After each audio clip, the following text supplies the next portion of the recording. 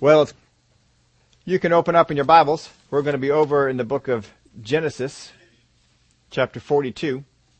We're looking at faithfulness. In the last couple of weeks, we've been on the topic of selfishness and how selfishness is an enemy of faithfulness. But here's a test for you. This is the selfishness test. See how you do. If the last time you said, "I love you," and really meant it, you were looking in a mirror, you might have a problem with self. If your most memorable vacation only required one airline ticket, you might have a problem with self. If you always know more than the people you hire to do a job, you might have a problem with self. If you have come to the conclusion that nobody really knows how to do anything without your advice, you might have a problem with self.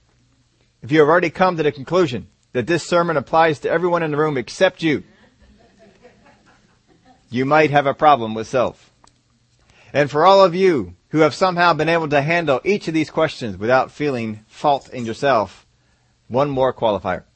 If you were born after man's fall in the garden, but before the second coming of Christ, then chances are you might have a problem with self. Well, we all seem to have something that comes up with selfishness or something that comes up with ourselves. It's just really tough when people take selfishness and blame it on God. And they see them as doing something for God when actually they're being selfish. That gives us some trouble. The Word of God says in Matthew chapter 6 and verse 24, "No one can serve two masters, for either he will hate the one and love the other, or else he will be loyal to the one and despise the other." You cannot serve God and mammon. And you can't serve two. You're going to serve one master, you're going to serve the other. That's why selfishness is an enemy to faithfulness. Faithfulness and selflessness are on the same path. We got to make sure we get rid of ourselves. We saw in Proverbs chapter 20 and verse 6 when we started this series off that it talked about, we gave you a number of translations on that. Let me read them for you here. The Message translation reads, "Lots of people claim to be loyal and loving, but where on earth can you find one?" The Amplified, "Many a man proclaims his own loving kindness and goodness, but faithful men who can find?" The CEV says, "There are many who say, 'You can trust me,' but can they be trusted?" And Young's reads this way, "A multitude of men proclaim each his kindness, and a man of steadfastness who doth find?" Proverbs 25 and verse 14, we read this one as well. "Whoever falsely boasts of giving is like clouds and wind without rain." Whoever falsely boasts of giving is like clouds and wind without rain. The New American Standard was good with this. "Like clouds and wind without rain is a man who boasts of his gifts falsely." We need to know who we are, what we have to give, and go after it. Thank God that we don't have to be good at everything. That there are some strengths that you have that will produce some weaknesses, and some weaknesses you have that may produce some strengths. Know where your strengths are. We are not called to be islands. We are called to have fellowship with each other, and that each other brings things to the table that we need. So thank God for your brothers and sisters in Christ, even though they have imperfections, even though they have some things that may sometimes aggravate you or drive you crazy. Don't get selfish. Don't begin to look to yourself. Always look to how you can help other people out. Well, we define faithfulness for you here, and this definition of faithfulness is mostly looking at the contrast to selfishness. But faithfulness I define this way: adhering to a job description as dictated by another. Faithfulness is adhering to a job description as dictated by another. That someone else comes up to you and says, "This is what I need done. This is how it's to be done," and you go out there and you do it that way. The exact same way that they laid it out, the exact same way they said, "Do this," and you set out to do it that way. Adhering to a job description as dictated by another. You can also define it this way: accomplishing the will and purpose of another. Accomplishing the will and purpose of another. These are definitions of faithfulness as contrasted to selfishness. Some examples of faithfulness was Jesus in the garden, when he said, "Not my will, but yours be done." He came to fulfill a job description that was dictated by another, the Father. And even though he may have looked for another way, he said, "I'll do it your way. Whatever way that you want to do, whatever way we need to get this done, we'll go ahead and do it." Jesus in the garden was one. Paul in ministry How many times did Paul get despair even of life, get discouraged, and say, I'd rather just give up, I'd rather just go off this way. But he didn't. He stayed with it. John the Baptist, his famous words, he must increase and I must decrease. That's not necessarily a real popular way of going about things. That is a selflessness view. He was selfless in that. I don't need to be exalted. I don't need to be up. I was here to set the stage for Jesus. Jesus is here. I can decrease, but he needs to increase. These are examples of people who were faithful to a job description given by another. Now, selfishness. Adhering to a job description of my own doing or altering. Adhering to a job description of my own doing or altering. Another way of putting this, accomplishing the will and purpose of my own. Accomplishing the will and purpose of my own. Basically, this is being faithful to myself. The other one is being faithful to whoever gave the job description. If God said do this, you do it that way. Being faithful to myself is contrary to being faithful. You cannot be faithful to yourself and be faithful to God. Now, some examples of this was Cain and Abel. When Cain against Abel, we see that he was selfish in this. He had his own agenda. He made up his own agenda. He was angry. He was jealous. All these things were working in him. Moses at the burning bush. He had his own job description. I want to be in the fields. I want to take care of the sheep and the goats and so forth. I don't want to go to Egypt. I don't want to deliver Israel. And God said to Moses, I want you to go to Egypt and deliver Israel out of Egypt. He said, I don't want to do that. He has his own job description. He wants to follow his own. That's not a good thing. And God didn't take to it too well. But Moses at the rock.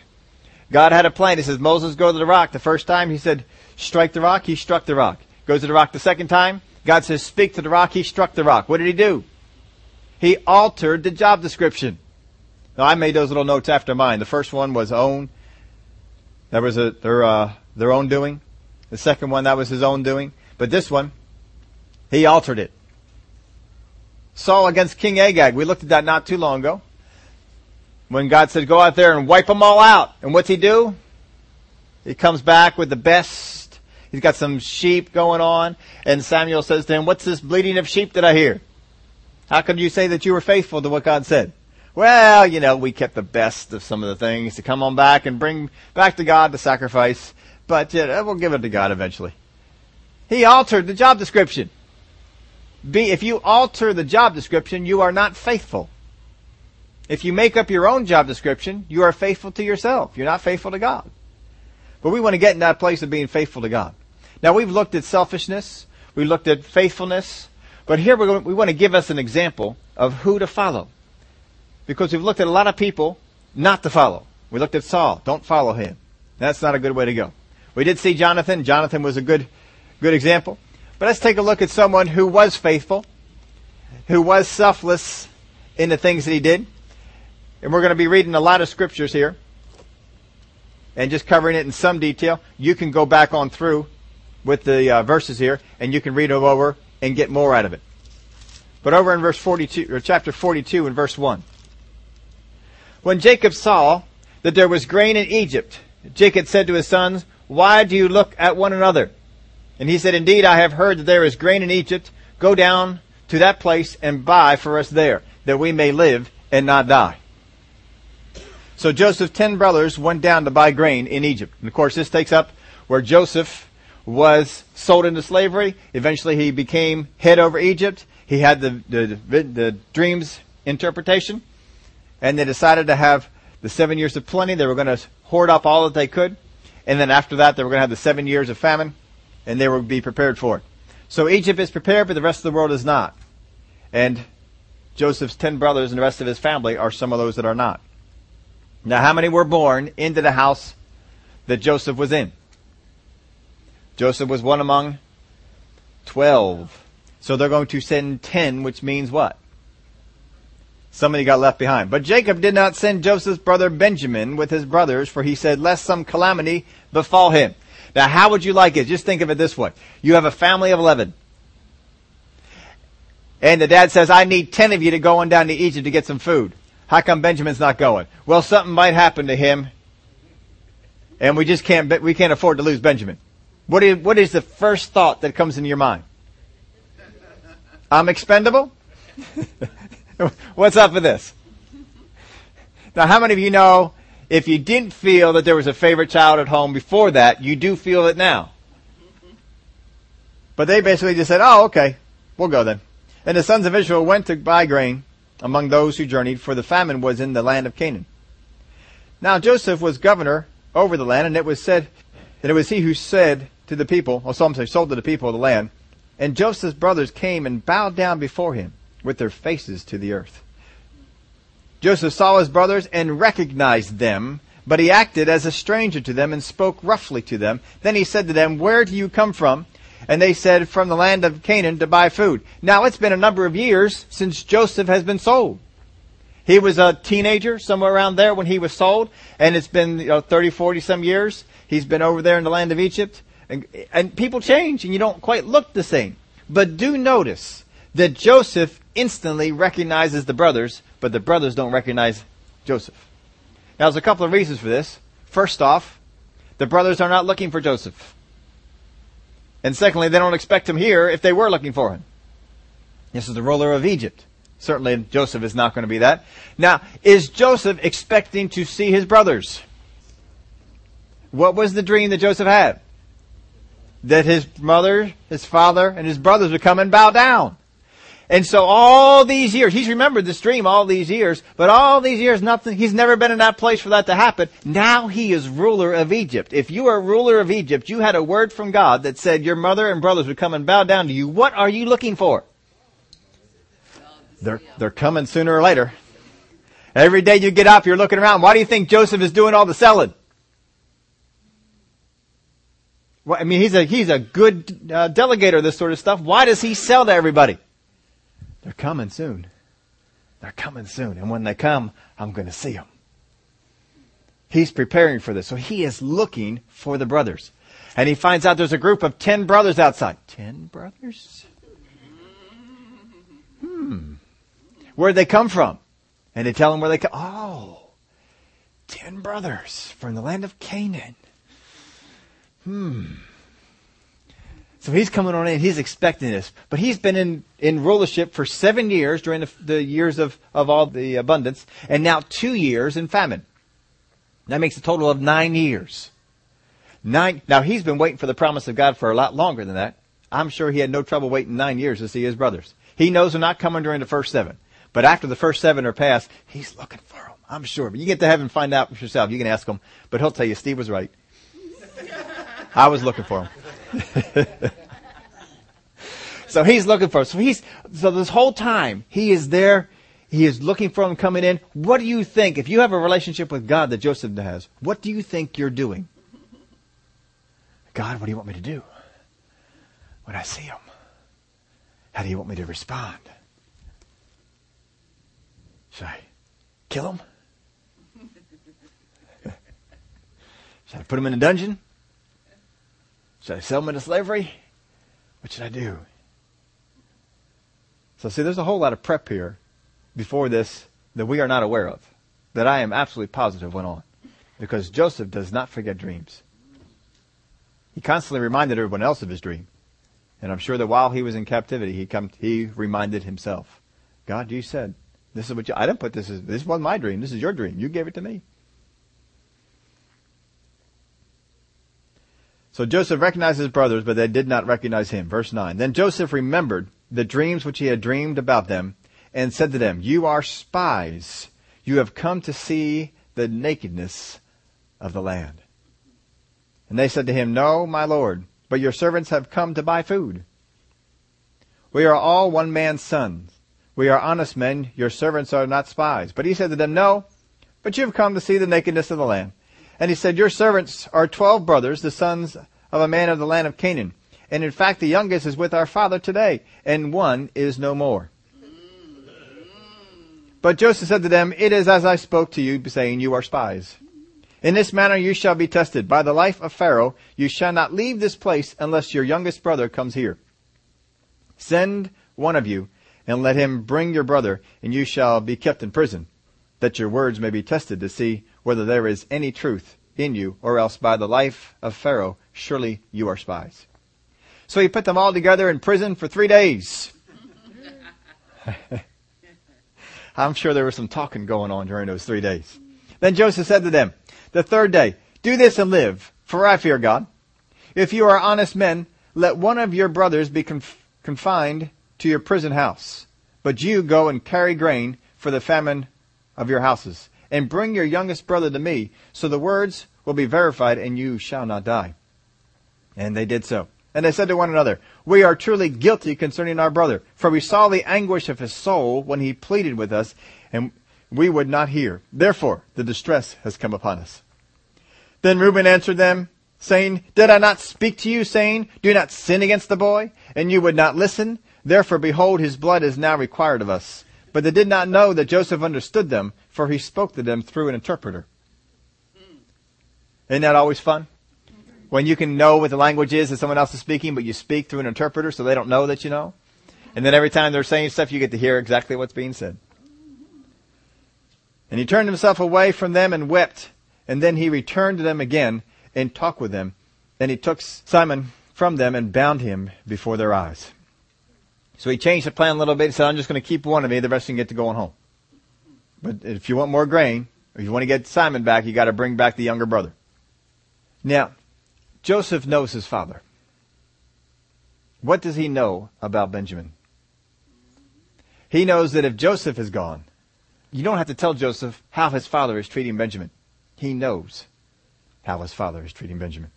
All the favoritism that they both got and Joseph got the most of is now being poured upon Benjamin. So he knows this must drive them crazy. If it bothered them that my father favored me the way he did, oh, the way that they're favoring him. And the fact that Benjamin stayed home, he knows what's going on. He is not ignorant of this. He knows what's going on. And he gets to hear some of the talk about what was going on between them. Maybe some stuff he didn't know about before. Verse 25, then Joseph gave a command to fill their sacks with grain, to restore every man's money to his sack, and to give them provisions for the journey. Thus he did for them. So they loaded their donkeys with the grain and departed from there. But as one of them opened his sack to give his donkey feed at the encampment, he saw his money, and there it was in the mouth of his sack. He said to his brothers, my money has been restored, and there it is in my sack. Then their hearts failed them, and they were afraid, saying to one another, what is this that God has done to us? How could God give us our money back? How dare he do this? God went and gave us our money back. Oh, this is awful. This is terrible. How many of you are thinking that? If you went out there and bought a new car and paid cash for it, you wrote a check and the check was returned to you in the mail. We don't need it. Keep the car. How many of you saying, oh, God, why did you do this to me? This is horrible. Most people don't respond this way, do they? Most people respond a little bit differently. They usually jump up and down and are glad. But you see, these are guilt-ridden people. Guilt-ridden people are fearful people. Understand that. If you have fear in your life, you probably have some guilt somewhere about something. Guiltless people are fearless. They are fearless. But these folks are not that way. Then they went to Jacob, their father, in the land of Canaan, and told him all that had happened to them, saying, the man who was Lord of the land spoke roughly to us and took us for spies in the country. But we said to him, we are honest men, and we are not spies, but we are 12 brothers, sons of our father. One is no more, and the youngest is with our father this day in the land of Canaan. And the man, the Lord of the country, said to us, by this I will know that you are honest men. Leave one of your brothers here with me. Take food for the famine of your household and be gone. And bring your youngest brother to me, so I shall know that you are not spies, but that you are honest men, and I will grant your brother to you. that you may trade in the land. And it happened, as they emptied their sacks, and surprisingly, each man's bundle of money was in his sack. And when they and their father saw the bundles of money, they were afraid. And Jacob their father said to them, you have bereaved me. Joseph is no more. Simon is no more. But Simon's still alive. But he's written it off. Nope. If I got to send Benjamin to get Simon, he's done. Sorry. He's dead. Gone. Woe is Simon. And you want to take Benjamin? All these things are against me. Then Reuben spoke to his father, saying, kill my 2 sons if I do not bring him back to you. Put him in my hands, and I will bring him back to you. But he said, my son shall not go down with you, for his brother is dead, and he is left alone. If any calamity should befall him among the way in which you go, then you would bring down my gray hair with sorrow to the grave. So Reuben stood up, and Reuben said, all right, I will take responsibility. And his father rejects it, because he does not have the respect for Reuben that he has for some of the other sons. And you'll find this out later on in life if you want to jump on ahead and you find out the blessing that he pours out on all the brothers. You will see what he says about Reuben and understand some of why he doesn't grant this. Now the verse 1, 43. Now the famine was severe in the land, and it came to pass when they had eaten up the grain which they had brought from Egypt, that their father said to them, go back, buy us a little food. In other words, go on back, just get a little bit. Maybe we can get under the radar. Maybe nobody will notice. But Judah spoke to him, saying, the man solemnly warned us, saying, you shall not see my face unless your brother is with you. If you send our brother with us, we will go and buy you food. But if you will not send him, we will not go down. For the man said to us, you shall not see my face unless your brother is with you. We're not making this trip unless you send him. So Judah is strong with this. And Israel said, why did you deal so wrongfully with me as to tell the man whether you still had another brother? Why did you just be quiet about it? You find out why. But they said, the man asked us pointedly about ourselves and our family, saying, is your father still alive? We didn't hear that before, did we? Have you another brother? And we told him according to these words. Could we possibly have known that he would say, bring your brother down? So the reason they got into all the detail of their family is because Joseph was asking them very pointed questions. There's 10 of you here. Is there anyone else in the family? Do you have another brother? And the way they've phrased it is, he said, do you have another brother? He didn't say, do you have other brothers? And Judah said to Israel, his father, send the lad with me. This is exactly what Reuben said, isn't it? And we will arise and go, that we may live and not die, both we and you, and also our little ones. I myself will be surety for him. From my hand you shall require him. If I do not bring him back to you and set him before you, then let me bear the blame forever. Now right now, when you get into the blessings that are down the road, Judah is the 4th born, and he's the first one who gets a positive blessing. So apparently he's still in good standing with Dad. For if we had not lingered, surely by now we would have returned this second time. And the father Israel said to them, if it must be so, then do this. Take some of the best fruits of the land in your vessels and carry down a present for the man. A little balm and a little honey, spices and myrrh, pistachio nuts and almonds. Apparently they weren't as rare as grain. Take double money in your hand, and take back in your hand the money that was returned in the mouth of the sacks. Perhaps it was an oversight. Take your brother also, and arise, go back to the man. And may God Almighty give you mercy before the man, that he may release your older brother and Benjamin. If I am bereaved, I am bereaved. So he basically says, if I lose him, I lose him. But if I stay here and do this, we're going to lose everybody anyway. So, all right, go ahead and do it. Just head on down there and take care of it. And the whole time these guys are gone, what do you think his dad's doing? Thinking about him every day. Dear God, watch over those sons. Watch over them. Be watchful over them. What do you think he was doing the first time they went? Oh, did they leave last week? That's why it's been so quiet around here. I forgot I sent them out on that mission. But Benjamin with them now. Whole different story here. Verse 15. So the men took the present, Benjamin, they took double money in their hand and arose and went down to Egypt And they stood before Joseph. When Joseph saw Benjamin with them, he said to the steward of his house, "Take these men to my home, and slaughter an animal, and make ready, for these men will dine with me at noon." Then the men did as Joseph ordered, and the man brought the men into Joseph's house. Now the men were afraid because they were brought into Joseph's house. And they said, "It is because of the money which was returned in our sack the first time that we are brought in, so that he may make a case against us and seize us to take us as slaves with our donkeys." Now see, people, guilt-ridden people, all you got to do is change things in their lives, and all kinds of stuff comes out. And so Joseph doesn't tell them why he's inviting them into the house, though he tells the servant, "They're going to eat with me. That's why I want you to take them over to the house." But he doesn't tell them. They're just taken over to the house. And they don't know why. Guilty people always come up with the worst scenario. And it usually always is bad for them. That's how you can tell guilty people too, by the way. And don't sit there and point the finger at them. "Oh, you're a guilty person." Help them out with it. Understand, they can get past all that.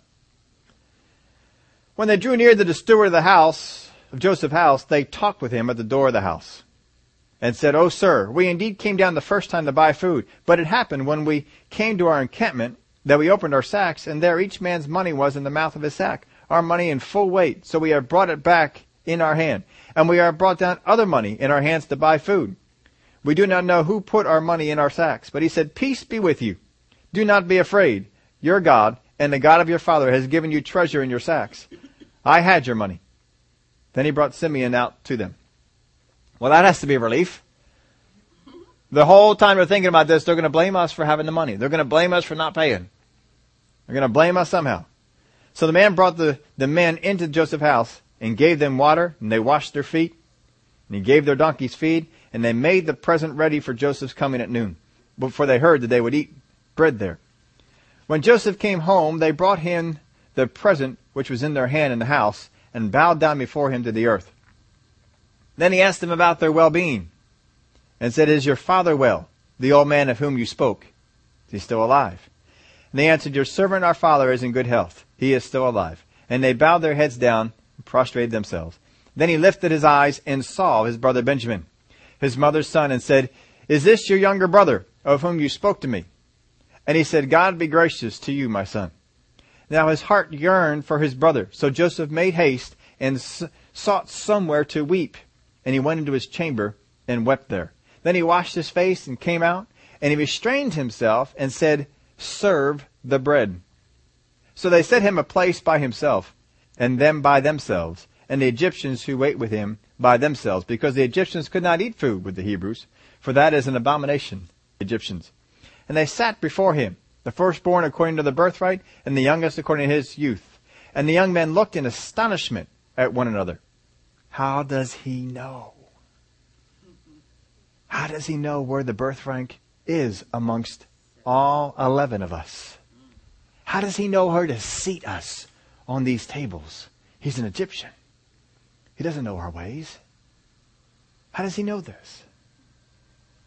And he took servants to them from before him, but Benjamin's serving was 5 times as much as any of theirs. So they drank and were merry with him. So basically what he's saying is, Benjamin's been favored at home, and I'm going to favor him here. And they're not going to know why. So you got this one younger brother, and it's always getting favoritism at home. He gets the easiest jobs or no jobs at all. He gets the best food and he gets the best clothes. And then you come all the way down to Egypt to strangers, and he gets favoritism too. How many of you are now mad at him? I mean, if you weren't mad at him before, you're mad at him now. This is ridiculous. Oh. I mean, if there was an ounce of jealousy left in you, this would bring it out, wouldn't it? Oh, he is ready. Well, then they put up this little scheme. We're going to skip ahead here a little bit. You can always go back and read this again later on. But here Joseph says, all right, I want you to do this. I want you to, give them the grain and then take the money that they gave you for purchase and put it back in their sacks, and then take my silver cup and put it in the youngest guy's sack. And so the servants go out there and they do all this and they set it all up just as Joseph says. And then the folks head on out. Now he doesn't wait for them to come to the first encampment to find this out. he catches up with them. He sends the people on out. Go out there and get them. And so they run on up there and they catch them. And they say, one of you stole the master's cup. And they're all, no way. You guys were so kind to us. Don't accuse us of this. No one stole anybody's cup. No, but we know you stole Joseph's cup. And so they are so convinced that they did not steal the cup that they say, look, whoever has the cup, you can kill him. And you can make all the rest of us servants. That's what they say. So they go on through and Joseph has it all set up. Joseph is a detailed person. So he tells the people, you start with the oldest, that's this one. And then you move over to this one. And so you start with the oldest and you go work your way all the way on down. And nobody can touch the stuff because, they're being watched. Because if they get into their stuff early, oh, wait a minute, what are you doing? You all leave your stuff alone. You're not going to go in there and get the cup out and hide it. Mm-mm. So they get the oldest one and they look at his stuff. No cup. All right, go ahead. Do that. Get to the second, the third, the fourth, the fifth, all the way on down. And they're feeling more confident all the way on down. And so finally get to the last one. And surely Benjamin doesn't need to steal the cup because Benjamin has everything he wants. Anything he asks for, he gets. And so they're feeling pretty good at this. And all of a sudden they open up the sack and there's the cup in Benjamin's sack. Man, they know instantly we are in trouble. We are in really bad trouble. Verse 18. Then Judah came near to him and said, this is to Joseph because they made their way on back. Oh, my Lord, please let your servant speak a word in my Lord's hearing. And do not let your anger burn against your servant, for you are even like Pharaoh. My Lord asked his servant, saying, have you a father or a brother? And we said to my Lord, we have a father, an old man, and a child of his old age, who is young. His brother is dead, and he alone is left of his mother's children. And his father loves him. Isn't that neat? His father loves him. His father has a special love for him. Doesn't have for the rest of us, but his father really loves this guy. Then he said to your servants, bring him down to me, that I may set my eyes on him. And he said to my Lord, the lad cannot leave his father, for if he should leave his father would die. But you said to your servants, unless your youngest brother comes down with you, you shall see my face no more. So it was when he went up to your servant my father, that we told him the words of my Lord. And our father said, go back and buy us a little food. But we said, we cannot go down. If our youngest brother is with us, then we will go down, for we may not see the man's face unless our youngest brother is with us. Then your servant my father said to us, you know that my wife bore me 2 sons. And the one went out from me, and I said, surely he is torn to pieces. And I have not seen him since. Are you watching how they're dictating this story? They're saying it exactly as it seems from their father's standpoint. Now, what are you thinking if you're Joseph? You know that isn't the story. But if you take this one also from me and calamity befalls him, you shall bring down my gray hair, my sorrow to the grave. Now therefore, when I come to your servant my father, and the lad is not with us, since his life is bound up in the lad's life, it will happen when he sees his lad is not with us, that he will die. So your servant will bring down the gray hair of your servant our father, with sorrow to the grave. For your servant became surety for the lad to my father, saying, if I do not bring him back to you, then I shall bear the blame before my father forever.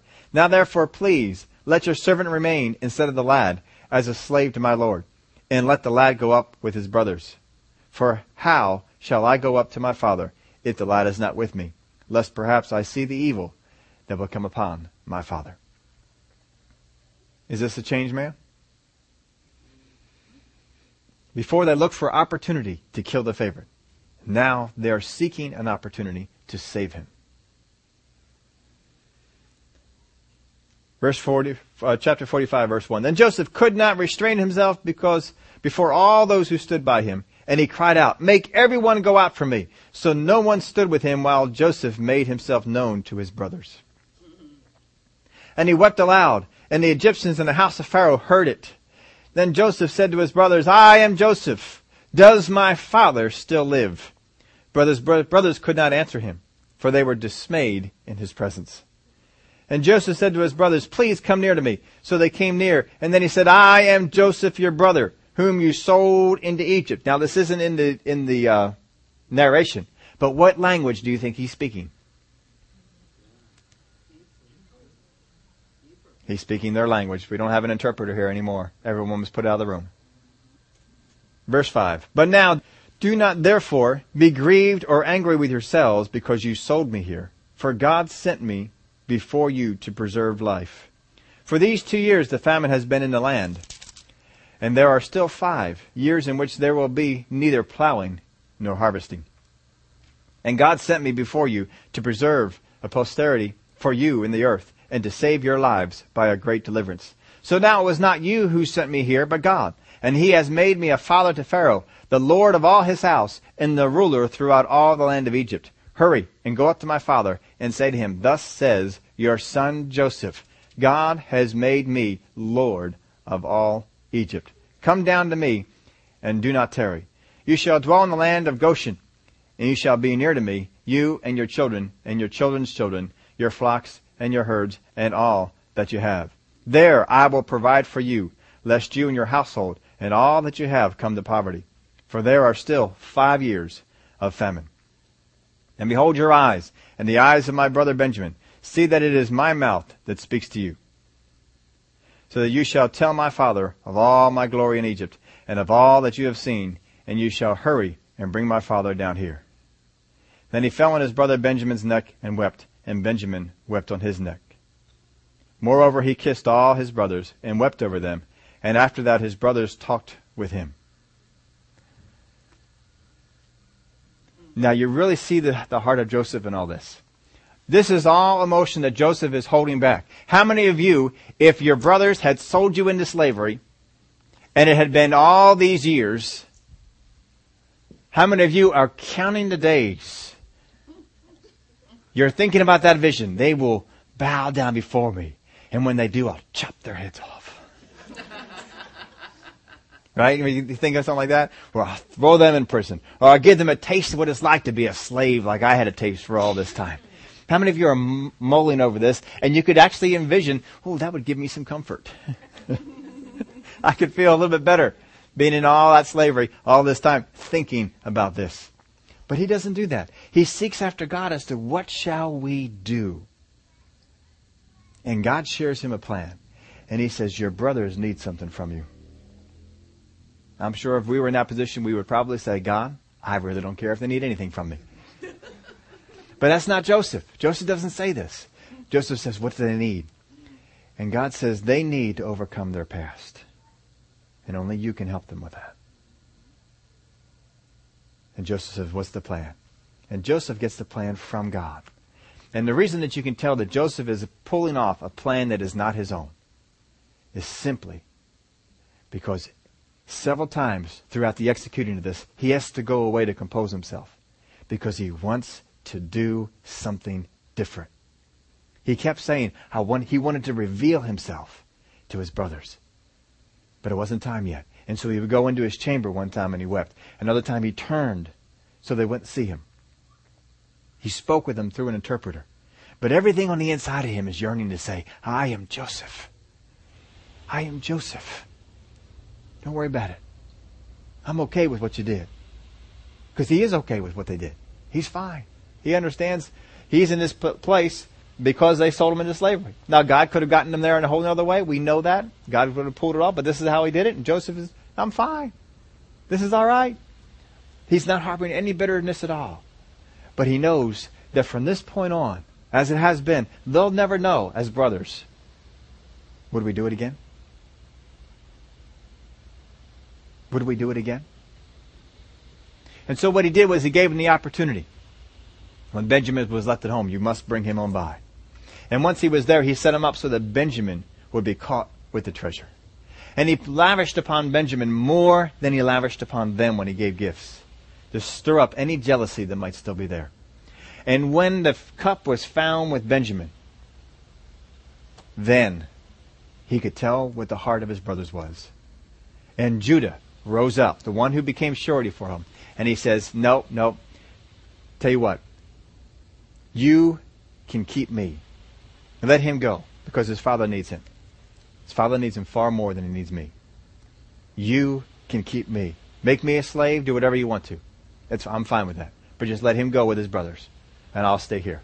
And I will bear the punishment of what he did. And that's all Joseph needed to see. Because once he saw that, then he said, you guys know that from this point on, you have overcome your past. You have proven yourself to yourselves, and you have overcome your past. You have moved into the area of selflessness. You are no longer selfish. You're no longer looking at what you need or what you're going to get. But you have moved out of that. And I'll tell you, one of the greatest examples of selflessness here is Joseph. Because Joseph, all the while, wants to do something different than what he does. He follows a job description that is contrary to the one he would like to do. And God says, this is how you're going to do it. You're going to set Benjamin up.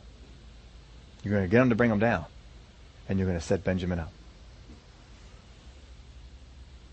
And you're going to let them expose who they are to themselves. And he says, all right, I'll do it. And he holds to it. Remember, faithfulness, adhering to a job description as dictated by another. Accomplishing the will and the purpose of another. God needed the brothers of Joseph to be over this, to be past it. He needed them to be that way. And Joseph, you can restore it. You can bring them to that place. How many of us would like to bask in the thing, you all sold me into slavery. Now you're going to pay. No, he didn't do that. How do we know that Joseph is not just being selfish? Simply because he had many an opportunity to act selfishly, to act and do what he wanted to do. And he did what God told him to do. To stay faithful to God, we must do 4 things. We wrote these 4 things down here for you. To stay faithful to God, we must know what God said. You got to know what God said. If you do not know what God said, you cannot be faithful to it. You must study the Word of God. You must hear what the words of God are. You must know it. Not know about it, but you must know it. There are too many people who know about Jesus being their healer, but they don't know what Jesus actually said about it. They don't know what the Word promises about it. But they know that Jesus is, yeah, He's the healer. We're redeemed from all that sort of stuff, and they go on with that. No, you don't really know it yet. Know it. Know what God said. Get into the Word of God and dig into it. And know what He said. And don't be content with knowing anything else. Remind yourself continually. Once you know it, remind yourself. Find a way to remind yourself of what God said. Find a way to do it. How can I remind myself more? What can I do? Write things on the refrigerator? Have things pop up on your computer screen? Whatever you need to do, but find a way to remind yourself of what God said. Know it. If you are going to be faithful on your job and your boss says, I want you to do this way, you find a way to remind yourself, I need to do this in this way. So if God says, I want you to do this, do it exactly as He said. So remind yourself continually. Know what God said and remind yourself continually. Adhere to all His words. Adhere to every one of them. Whatever He said to do, adhere to it. Father, I will do that. I will not let that go. I will do what You said. I will adhere to it. If He said, do not move to the right hand or to the left hand, then do not move to the right hand or to the left hand. If He said, do this, then you do that. If He said, don't do this, then you don't do that. And you will be faithful. Know what God said. Remind yourself continually. Adhere to all His words and guard against unauthorized changes. Guard against unauthorized changes.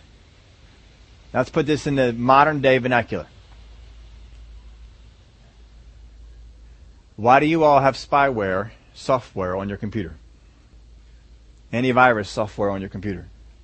To guard against unauthorized changes.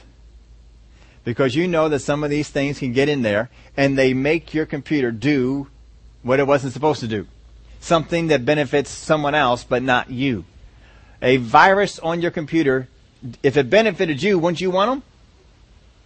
The problem with the virus is it benefits someone else, or it does someone else's bidding, or it does someone else's work. The problem with spyware is it does someone else's bidding. It does someone else's work. It doesn't do what you want. And so you put stuff on there to guard against it. Now there's all kinds of programs out there that you can get that guard against it. And and to work to take this stuff off. Guard against unauthorized changes. Because there are many who will come along and begin to sow things in your mind, begin to sow things into your heart, begin to put things in there and begin to sow unauthorized changes. Because a virus wants to come along and they want to drop something down on the inside. And let that virus begin to work its way on through and do all this different stuff. Now, some of you don't know all the bad stuff that's out there. How many of you know what a difference between a Trojan and a worm is? Between a worm and a virus. Between a virus and a spyware. Between spyware and adware. But they're all, we don't just come up with those terms. They're all different terms for different things. Most people haven't a clue what a computer worm is. What in the world is a worm? How do you get a worm on there? Or a Trojan? We don't know what these things are. And we don't know what they're out there to do. And I just know that they're bad. But if you knew what they're out there to do, you would guard against it even more. Guard against unauthorized changes. The devil has a lot of these things already in place. He has antiviruses, or he has viruses all the way around. He has worms. He has Trojans. He has spyware. He has adware. And it's all around. And it's trying to get itself implanted in you so that you'll do something different. When Eve sinned in the garden, did she not alter what was said? Did Satan not just get in there and alter the job description? What was her job description? It was a pretty simple job description. It wasn't hard. Keep the garden. Don't eat from the middle tree. I mean, can you get much simpler than that? Keep the garden. Don't eat from the middle tree. You got two things to remember. Keep the garden. Don't eat from the middle tree. That's all you got to do. And she messed it up. So did Adam. They both did. They messed it up. Two things to remember. And what happened? Well, Satan gets in there and he just plants that little thought. He gets that little virus inside. And it begins to corrupt some of the files in their brain. They're not quite working the way that they were before. Guard against unauthorized changes. The way that you know, the way that you guard against it is to know the Word of God. To have believers that are around you that will help you with that. That will exhort you when you need exhortation. Get around other people. Some of the enemies to faithfulness. I just put some, there's not all. This is just some. These are just some of the ones we looked at in this story. First off, one of the enemies of faithfulness is fear. You become fearful. You become afraid you're going to lose something, not have something, not get something that you deserve. Fear is an enemy to faithfulness. You must get rid of fear. In order to get rid of fear, you got to get rid of guilt. Some other things, but that's certainly one of them. Fear. Anger. Anger is an enemy to faithfulness. Because if I get angry, generally, most people that are angry because something was done to me. Which is a selfish point of view. Now, Jesus got angry because of what people did to the Father. You can get angry and do not sin, as the Word of God says. But you're going to get angry at people because what they did to you, that's probably not going to be good. And it's going to move you in the area of selfishness. Don't have that kind of anger going on. Jealousy. I want what someone else has. I want this thing over here. If the brothers had jealousy towards Benjamin, as they had jealousy towards Joseph, it was going to be an enemy to being faithful to God. Because they could simply say, oh, if you want to take Benjamin and kill him, all right, we'll just tell Dad, we tried. We gave it a good shot, Dad, but Benjamin stole something. I don't know why he did that. You give him so much stuff, but he went out there and stole something. Jealousy could have done that. Self-interest is an enemy to faithfulness. Because too often, I don't want to do that. I don't like that. I don't want to be there. I don't want to do this way. Self-interest. Self-interest, folks, is an enemy to faithfulness. If you continue to hold on to self-interest, you will be faithful to yourself. You cannot serve two masters, as we looked at in the beginning, Matthew 6. You cannot serve two masters. You'll either serve one and despise the other, love one, hate the other, whatever it is going to be, it's not going to work. You can't serve two. So the only way to become faithful is to completely get rid of self. It is the only way. You must completely get rid of self. If you can completely get rid of self, then you can be on the road to being faithful. And remember the verses we've been looking at, reviewing again the last couple of weeks. Many people think they are faithful. We read it here in the beginning in Proverbs. Many people think they are faithful, but the Lord says they are rare. He says they're rare. There really aren't that many faithful people, but everybody thinks they are, because people have a hard time discerning between being faithful to self and being faithful to God. But we must be faithful to God. He is the one. We are faithful to self. We have altered the plan. We have allowed something to come on in. We have not guarded the truth as we know it. But know what God has said. Remind yourself. Find a way to remind yourself. Adhere to it with everything in you. And guard it. Don't let it become changed in an unauthorized manner. Don't do it. Joseph is one of the most phenomenal examples of a selfless person. He didn't always start out that way, but he sure got himself to be that place. He was faithful. Whatever situation he was in, they said he was so faithful. So faithful. Even in prison, they gave him charge of the whole prison. As a slave, he had charge of the whole house. Because he was faithful. Because he got rid of everything about self. And he took whatever job description was given to him, and he did it as they wanted it done. Folks, we're here to serve God. You're here to do what He says, as He says, to get it done. Not as we say. Stop getting up there and giving God instructions as to how He ought to be expecting this from you, not expecting that from you. How many times have you had a prayer? Oh, God, I'd like to do that, but it's just so hard. You're giving yourself reason for not being so faithful. God wants us to be faithful. Oh, He's looking forward to it. But we got to get rid of everything to do with self. We spent about 4 weeks on the selfishness issue. I'm going to go on and look at some other areas after this. Hopefully you've got enough food on that you can meditate on your own. Check out some more things in the Word of God. But get rid of selfishness. Oh, it comes in and it eats up relationships. It eats up families. Destroys things. Because people are out looking for themselves. God never called us to be selfish. He wants us to be givers. Give of yourself. You'll find out people will give right back to you. Oh, it'll be good. God will make sure that someone around them, they'll find a way to get that back to you. Be faithful to God. Would you all stand up with me? Father, we thank you for the things we can learn in your word. That we desire to be faithful people. In order to get there, we must get rid of everything that has to do with selfishness. We cannot serve ourselves and serve you. We must get rid of serving self. We must get rid of all these kind of things. Just go after you. If you say to do it, we'll say okay. We don't sit there and question it. If you say continue on, we say okay. We don't sit there and say, oh, but it's so hard. I don't know if I can. I understand that if you say to do it, we can get it done. Because you would not tell us to do something we could not do. We thank you for the help that you give us in every area of our life, that we can be a selfless husband, a selfless wife, selfless children, selfless church members, selfless brothers and sisters, selfless neighbors, selfless co-workers and employees.